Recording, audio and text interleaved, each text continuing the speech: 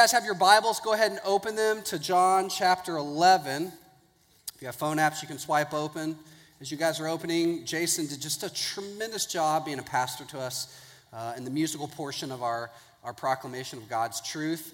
And he mentioned the fact that this season of ministry, we've really been leaning into the idea of being a banquet for the broken, that all of us are these imperfect jars or vases that have scratches and cracks all over, and then rather than painting over what we do as believers, we just let the light of Jesus shine through us, and we lean into the fact that we're all broken and the fact that Jesus can do tremendous ministry through broken vessels. I thought he did a great job with that a little bit earlier in the musical portion, and one of the ways that we demonstrate being a banquet for the broken and the people who are broken and letting the light of Christ shine through us is in the way we build relationships. And relationships are so crucial to one of the things we're going to talk about here today. And to set everything up, over the next 2 weeks, I just want you guys to know we're leaning towards Easter. Easter is happening in just a few weeks. It's so close. I'm just surprised it's almost here. But the thing or the idea at the center of Easter is this idea called the resurrection. And over the next 2 weeks, I want to really address the question, what is the resurrection? And what does that mean for us? How does that impact us in a significant way today in our lives, in our everyday lives? And so to kind of start down that path, what I want to do is address the question today. And I'll set it up by talking about this. Many of you know, and if you've been around us for a while, that when I first moved here, part of being on staff at our church is that pastors are required to do some self-care and some self-check-in to get life coaching. And so I went to go see a counselor when I first got here. And just a long story short, my parents got a divorce when I was in 8th grade, and I never went to counseling after that. I just kind of, because I'm a man and I'm a Texan, and so I'm just like, I don't need counseling. I'll just work harder and eat red meat and we'll be fine, right? So that was 8th grade, right? I went to college, I got married, I went to grad school, I went to secondary grad school. I was in school until I was 31, just grind. I worked for a couple of different churches, was part of a couple of different churches, had some good experiences. Like many of you, had some really bad experiences in some churches. Had some wounds that I hadn't really addressed in my life and just kind of kept grinding. Again, if I'll just work hard and eat red meat, everything will be okay. And when I got here, they just said, listen, for everybody we say this, but for you, we really think you should go see a life coach. And so I began going weekly to go see a counselor. But I'm a man, so we don't call it counselor, we say life coach. And so I went, and about, 4 or 5 meetings in, my kind of life coach looks at me, and he goes, Doug, you just seem resistant to this. And I was like, I am very resistant to this. I don't want to talk about my feelings. I don't want to talk about my hurts. It's not that I don't think there's value in that. I don't know. I was resistant. I was hesitant to being vulnerable in that kind of setting. And I'll never forget, he looked at me and he said, well, aren't you a Christian? And I said, yes, obviously, right? I'm from Texas, right? I mean, just one-to-one correspondence there. And he said, well, as a Christian, don't you believe in the resurrection? And I looked at him and I said, what in the world does the resurrection have to do with my being resistant to counseling? And he just kind of went, well, let me tell you about that. I think about that when I think about the resurrection in our daily lives, because I wonder if maybe my story isn't familiar to your story.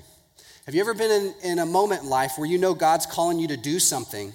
He's challenging you to step out in faith in a particular area of your life or in a particular season of your life, and you find yourself resistant to what God may be doing.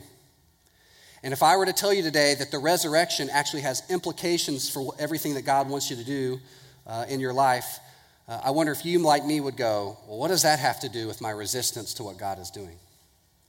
Maybe for you, God is telling you it's time for you to join community, either in a group or in a team around here. And you know it's the thing you need to do, but you're just a little bit resistant. Or maybe God is telling you that it's time to start practicing regular compassion and serving our city. You know that's the next step, but maybe you're just a little bit resistant. Or maybe God is calling you to get serious about your spiritual life and your devotional life. Or maybe God is prompting you to be more intentional about evangelism in your workplace or in your neighborhood or with your friend group. Or maybe he's telling you to do something that just sounds really crazy, and if you said it out loud, you're like, it sounds like God's telling me to do this, but I think the best thing to do is just to resist the Holy Spirit, right? You're just a little bit resistant here today. Maybe that's where you are. Well, here's the good news. I want to tell us all that the resurrection is not just this thing we talk about on Easter and then forget the rest of the year. The resurrection has tremendous significance for our daily lives. And I think if we could really come to understand everything that Jesus meant when he talked about the resurrected life, we might find that it may be the single thing that empowers us to break through whatever barrier is keeping us from taking hold of God's best for our life. And so that's where I want to go this evening. So with your Bibles open to John 11, let's jump in. We're going to see what God says about this issue. John 11. It's the story of Lazarus, if you know this. Jesus has already been talking about the resurrection in John, at least 2 times prior to this passage, and his followers know this and know Jesus' ministry, and there's this family that's particularly of importance to the disciples. It's Mary, it's Martha, and it's their brother Lazarus, their early disciples. Lazarus has died. And word gets to Jesus that Lazarus is dead, and the sisters are in grieving, and Jesus waits a few days and then comes into town where they live in Bethany and says, I'm here. He shows up. He's in the setting of like a funeral or like a wake, maybe like a viewing kind of situation. And this is the context we find ourselves in verse 17. Now, when Jesus came, he found that Lazarus had already been dead in the tomb for 4 days. This is why this is significant. Let me just mention the numbers. In Jewish thought and rabbinical teaching, they kind of surmised that when someone dies, their spirit, their soul, just hovers around their body for 3 days. And so there's like this possibility that something could happen in that 3-day period. But by day 4, it kind of went off to heaven. And so there was no possibility of any kind of resurrection or miraculous stuff to happen. And so what you can expect is that in this viewing, in this wake, in this funeral they're having, everyone there is kind of understood. They kind of understand that the cultural expectation is, we don't expect any magic to happen here today. So once Jesus shows up, they're kind of like, well, if you'd gotten here 2 days ago, we'd be fine, but it's day 4. So there's just kind of this sense that everything's lost with this person. It's just going to be this way. It's the way it is. That's why that's significant there. Verse 18, Bethany was near Jerusalem, about 2 miles off, and many of the Jews had come to Martha and Mary to console them concerning their brother. So when Martha heard that Jesus was coming, she went and met him. But Mary remained seated in the house. Martha said to Jesus, Lord, if you had been here earlier, my brother would not have died. But even now I know that whatever you ask from God, God will give you. Now Jesus sees this, he knows she's a follower, and he says, he's about to go, okay, you've kind of communicated to me this cultural expectation. You've regurgitated back to me what I've already been teaching, so I'm going to kind of test you a little bit. You guys ever have that moment with Jesus where you've learned something in Vacation Bible School or in student ministry, or you're watching a television preacher or whatever, and you've kind of learned something, and then later in a conversation it comes up? You're in maybe a small talk situation where someone's talking about Christianity, and you go, oh, I remember this nugget, this little fact, and you decide to make a point. You're like, yes, I actually know about this. And then everyone turns to you and they're like, right? Well, this is that moment for Martha. She's like, oh yeah, Jesus, I'm going to drop truth bombs back on you. They're your truth bombs, but I'm going to regurgitate them here for you to let you know that I'm up to speed with where you are, because I kind of got you figured out at this point. Here's where we are. Verse 23, Jesus says to her, your brother will rise again. And so he's now saying back to her, yes, your brother will rise again. Now notice her response in verse 24. Martha said to him, I know that he will rise again in the resurrection on the last day. In other words, I know that you've taught that at the end of all of history, when history gets consummated, there's going to be a bodily resurrection of all the saints. I know he's going to do that on the last day, but what she's not saying, what she's assuming is, right now it's hopeless because it's day 4. And so there is no way you could ever work on day 4. Those are her expectations. Verse 25, Jesus said to her, and this is the important verse, I am the resurrection and the life. Whoever believes in me, though he die, yet shall he live. And everyone who lives and believes in me shall never die. Do you believe this?" And now she's confronted with something new. And in verse 27, she says to him, "Yes, Lord, I believe that you are the Christ, the Son of God, who is coming into the world." I want y'all to notice three things that are happening here in this passage, because they have bearing on the resurrection and our understanding of its significance in our daily life. And the first one's this: that the resurrection is not primarily an event. The resurrection is a person. The resurrection is not primarily an event. It's a person. When they're talking about the resurrection, Martha's saying, I know this is going to happen. This event's going to happen like way down the line, kind of at the end of times when like deep magic comes back and all this stuff happens. And Jesus says, no. I am the resurrection. I think for many of us, we tend to think about the resurrection, and on Easter, we primarily celebrate sometime in about 33 AD when this man named Jesus of Nazareth, this historical figure, died and allegedly rose from the dead. And that's that one event. Maybe if we've been to church long enough and we've read our Bibles and done our theology homework, we also know that there is this end event that's going to happen. But we tend to think about it as primarily this one event that everything in Christianity hangs on. And what Jesus has just told us is, while that may be true, it's not merely just an event. The resurrection is a person. The resurrection is Jesus. He's the resurrection. And in saying that, he's communicating so much more. He's expanding the concept of what this idea of the resurrection is. And let me just kind of make that a little more plain here to us here today. I'm of the opinion when I talk to people that for most of us, the way we learn theology in the Bible is we kind of get to this point where we learn about the history of the resurrection, and we kind of think in this sequential order. We say, Jesus rose from the dead, and therefore, because of that, he's God and has power. And the sequence almost communicates this. Had Jesus not risen from the dead, he wouldn't be God, right? I mean, and we kind of see that his resurrection was kind of this thing that happened, and that event marked his lordship, as if he couldn't do any of that prior to the resurrection. Like maybe he somehow didn't have that power before the resurrection, but maybe he gained this power after the resurrection. And we kind of think about it in those terms, which is a perfectly fine way of thinking about things. But if John 11 is true, then it means this. Jesus doesn't have power because he rose from the dead. Jesus had power, and therefore he rose from the dead. In other words, Jesus was the resurrection long before he resurrected. He caused the resurrection to happen because he is the resurrection. The resurrection is it's a received action from who Jesus is. All that resurrection power is contained in who he is, which means it's something far more than just a singular event or just an event that's going to happen at the end. It's a whole nother deal here. And that's the second point I want us to see here, that Jesus performs multiple resurrections. I don't know if you've ever noticed that. Jesus, the Bible tells us, performs multiple resurrections. And let's just think about this. Number one, he resurrects Lazarus from the dead. That's what he does in the following passages here, the following verses. He brings Lazarus back to life. So he resurrects Lazarus. That's a resurrection. He resurrects himself while he's dead back from the dead. So while he's ceased, he still has power enough to resurrect himself. That's a pretty baller move right there, right? That's pretty incredible. Number three, we know that at the end of time, he's going to resurrect all of the saints in bodily form. Everyone's going to come out up from the grave. We all arise, and we're going to go to heaven, and then he's going to create a new heaven and a new earth. So that's at least three of them.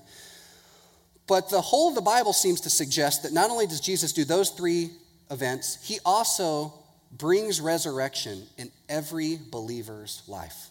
He is constantly bringing resurrection in our lives, in all areas of our lives.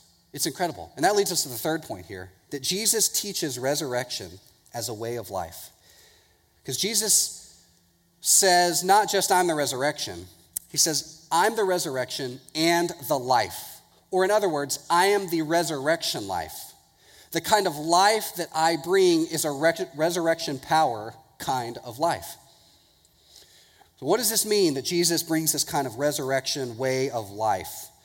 You can think about it maybe as this paradigm. It's this thing, it's a lens we can look through to kind of understand the whole of what Jesus is doing. Now, if you guys remember the eternal life that Jesus brings, we've talked about it in past weeks as being like a ray in math. If you guys, maybe some of you are like, I don't do math, but just stay with me. It has a beginning point and then it extends on into eternity. That's a ray. That's that kind of, it's like a dot and then an arrow that goes that way, if you ever remember that in math.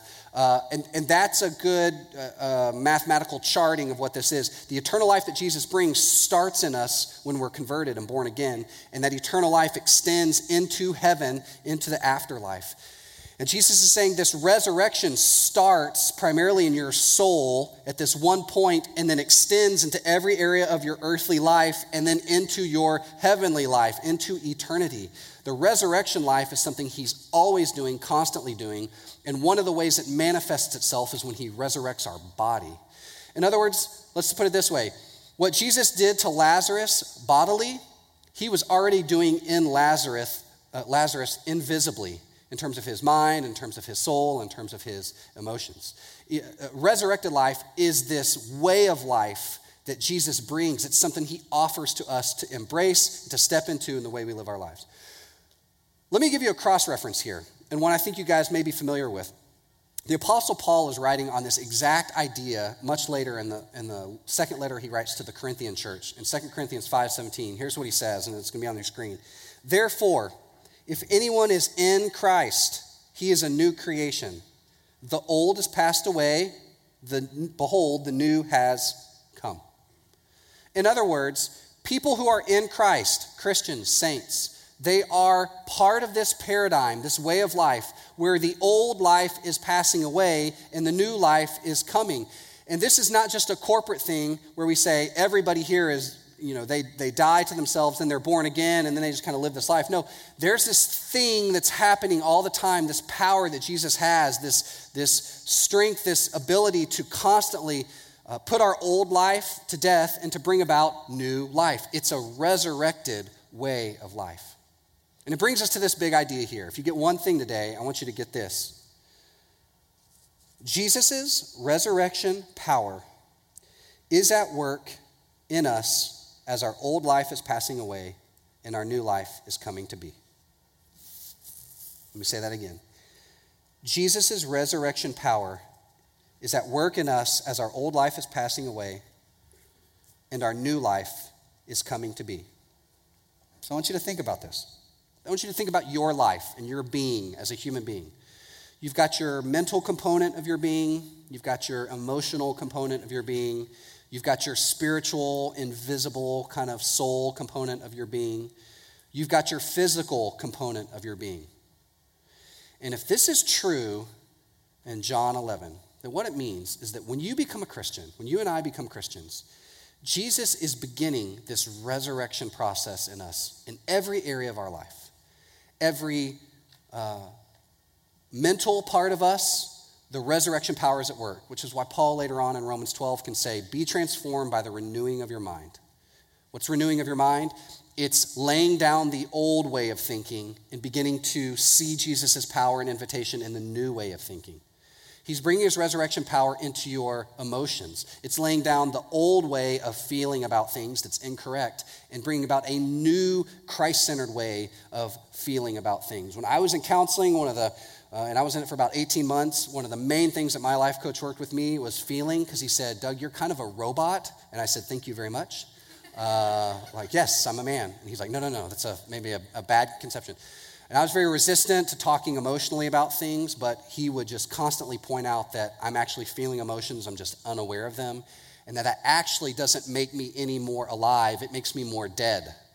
And that when he asked me about the resurrection question, he said, what Jesus wants to do is put to death your old way of feeling about things and instead bring new life, bring resurrection power into your emotions and help you to feel the way you should as a human being. That it's okay for me to have feelings, to be scared, to be happy, to be sad, all these things. It was a really tremendous kind of process for me to go, I don't have to be a robot all the time. And he's like, yes, right? And this is what Jesus wants to do. But not only in our mind and in our spiritual lives and our emotions, but also in our physical bodies. One day, ultimately, he's going to raise us from the dead. And in our interpersonal relationships. Let me just give you a really practical example of resurrection power at work. In my life, I became a Christian when I was 16. You guys know my story.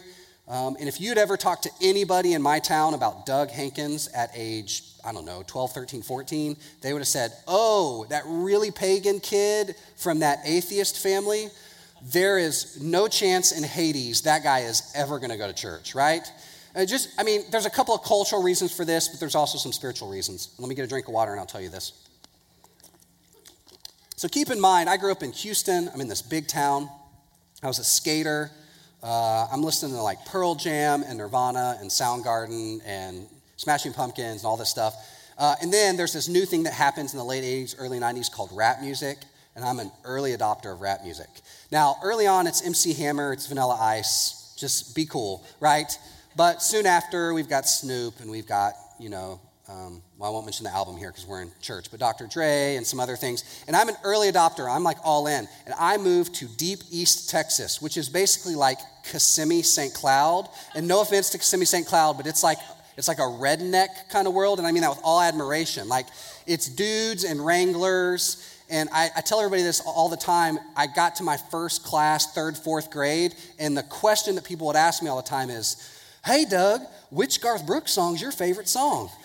And so just keep in mind, I'm wearing like a Weird Al Yankovic t-shirt that's tie-dyed and some cut-off shorts that are down to here and some Doc Martin boots, and I've got a chili bowl haircut, and I'm like, I don't know who Garth Brooks is. Like, I don't know what any of this is. And they're like, when you go hunting, what kind of gun do you like to use? And I'm like, I don't own a gun. I don't know what this is. And they're like, in the football team, do you want to play quarterback, wide receiver? And I'm like, I don't play football, right? I run cross country. And they're like, cross country? Why do you run? And I'm like, I like to run. And they're like, I would tell them, I like to skateboard. You guys want to go skateboarding later? And they're like, it's really hard to skateboard on asphalt. This was like the culture that I was in. And so everyone knew me as the weird, pagan skater kid that just was like in his own head about everything. And he was maybe really smart or really curious, but there is no way that guy was going to be a good, Jesus-loving, conservative voting, gun-toting, NASCAR-watching Christian, which is what, by and large, my whole town was. No disrespect, I love you if you're that,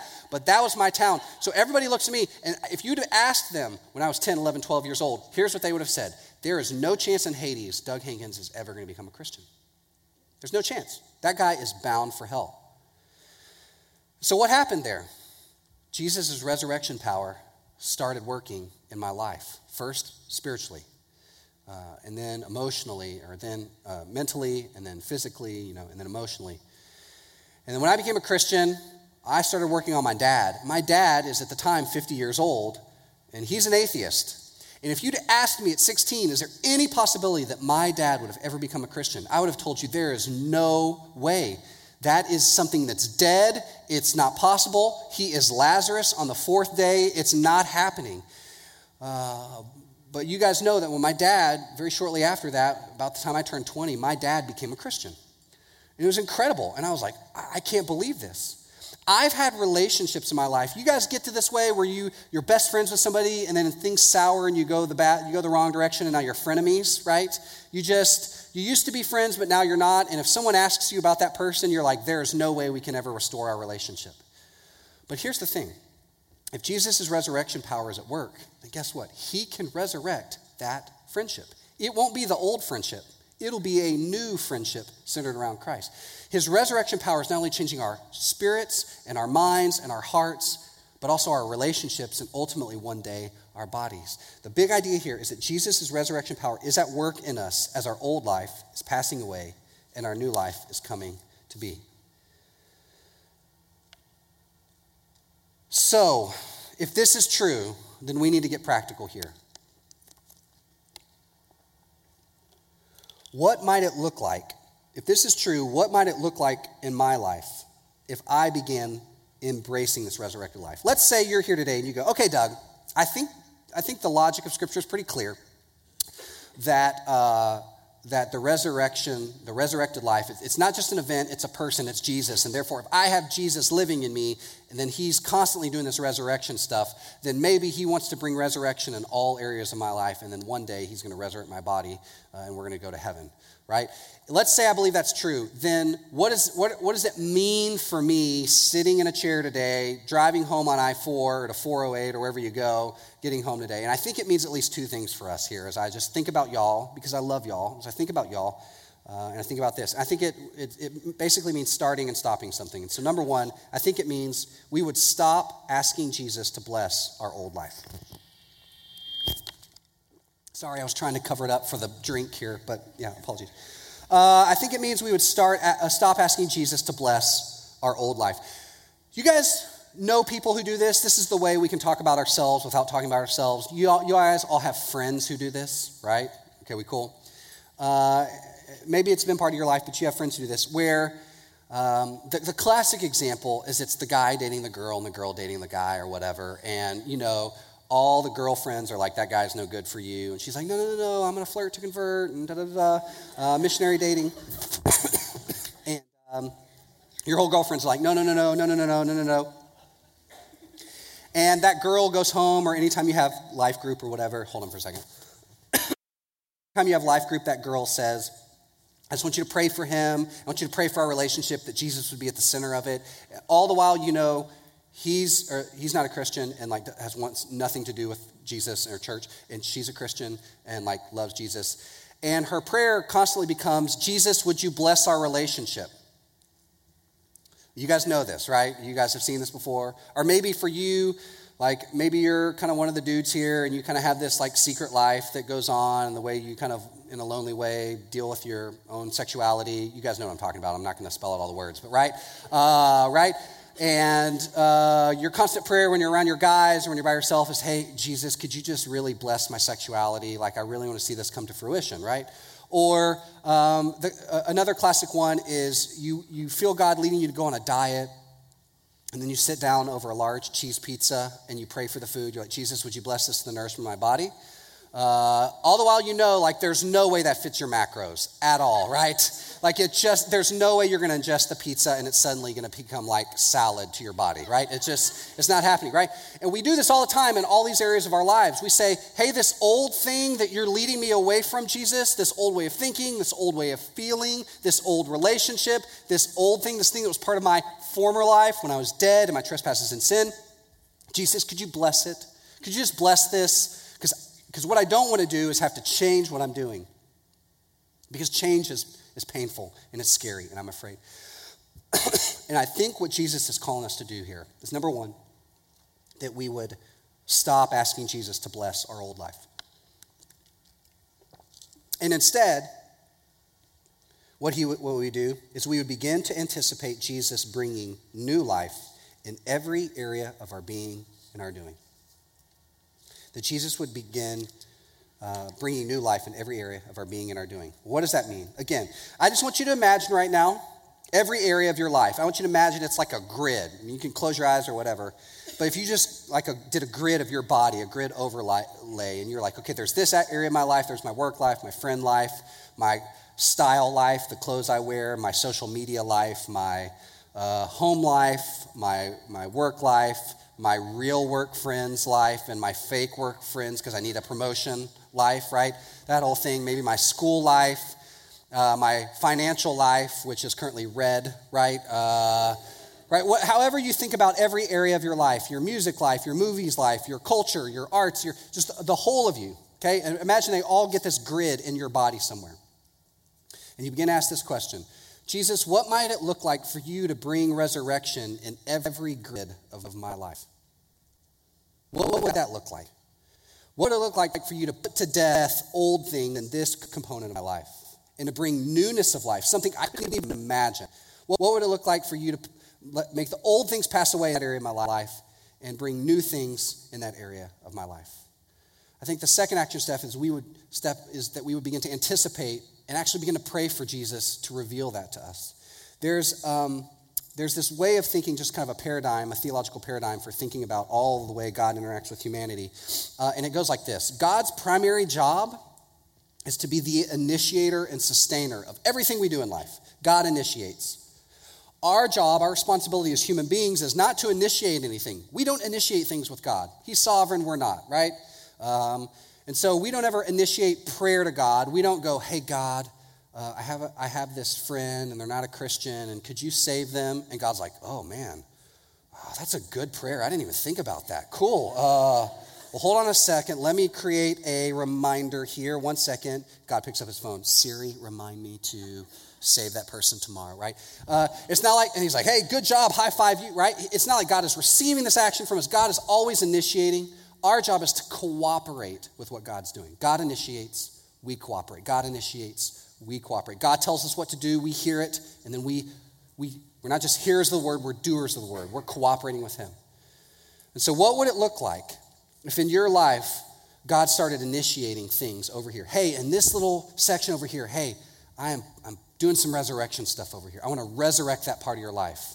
What would it look like for him to resurrect your personal relationships, to resurrect your work relationships, to resurrect your thinking in this particular area, to resurrect your view of movies and culture and film, to resurrect the way you approach food and diet, to resurrect the way you approach working out, to resurrect the way you think about banking and giving and all that stuff? What would it look like for that to happen?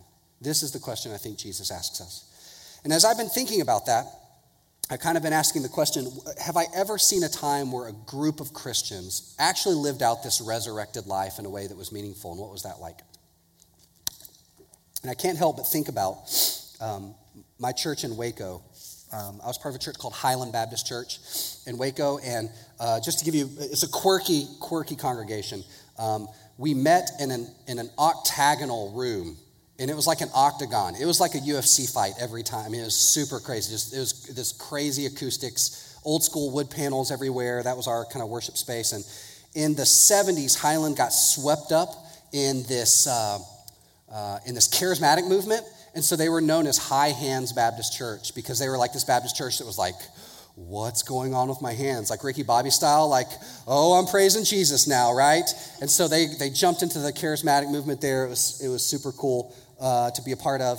I got there in the late 90s, but they had gone into the charismatic movement in the 70s and the 80s and the 90s, and it was just this amazing congregation. And the best way I could describe Highland to you guys is that without a doubt, the most zealous, active, jumping around, shaking, tambourine playing, streamer waving, demonstrative worshipers, the most hardcore evangelists who would go door to door, knocking on doors, sharing the gospel with people. The people who gave the most, who were the most generous to support things, who would give you the shirt off their back. By and large, the people group in our church that was that way was the old people. Like lily white hair, old people in like walkers. This was the most charismatic, the most zealous. It was this congregation that was super weird because young people, we had like 1,000 college students there, and we didn't feel like we could keep up with the old people. You'd walk into a worship service, and you'd go towards the front, and the old people would be like, Forrest Gump style, like, no, I can't sit here, right? They're like, this is our mosh pit right now. And so, youngins, don't you come into this mosh pit, because I have a cane, and I will bust you upside the head. If you're not ready to really worship Jesus with your body, don't come in here, like, right? And seriously, like, they would just be sitting there in the front row, just like the organ would be playing, like old school Baptist style, and they would just be reading the bulletin and kind of, that's nice. And then they would start off with the worship music, 1, 2, 3, 4, dum, right? They play the progressive worship music. The old people would like stand up, start rocking around, bumping into each other, and just like, and it was, I remember the first time that I was there as a college student, I was like, what just happened? Like, oh my goodness, like they were crazy. They loved worshiping the Lord, kind of full on hands, whatever, because a lot of those people, they were 20-somethings in the 70s or 60s, and now they were kind of in their 50s, 60s, 70s, right now, and they were ready to go. And I would go to their Sunday school classes, or I would go to their life groups, and it would be like super intense. Because I would go visit, and I would sit down, and they're like, hey, we have a visitor here today. His name is Doug. Doug, the way we start is that we're going to pray for visitors, so why don't you get in the middle? And I was like, oh, no, what's happening here? And they would all stand up and lay hands on me, and they would just start praying in tongues over me. And I would just be like, what are these words that are going on here? And they would pray for an hour, y'all. No kidding. And they'd be weeping and crying, and they would just like be praying for me to be delivered from whatever was going on. And I would just be like, what is happening here? And these folks were the most generous people I knew. They would regularly support people to go on mission trips. I mean, college students had no problems finding funding to go on mission trips because our legacy adults that time period were the most generous people in the church. Our church was always over, the giving was always over what the needs were. For like 20 years in a row or 25 years in a row, they just had this war chest because they just gave and gave, and they supported tons of churches, and they planted tons of churches, and they supported tons of ministries going around. And these people loved to just like praise Jesus wherever they were. I may have told this, but at one point, the kind of belief system among this life group of like 80-year-olds was that it was normative, that if you really believed in Jesus, that he would make you levitate. And they were legitimately organizing a rally to drive to the interstate, to get out, to start walking, to see if they could levitate over semis who were coming.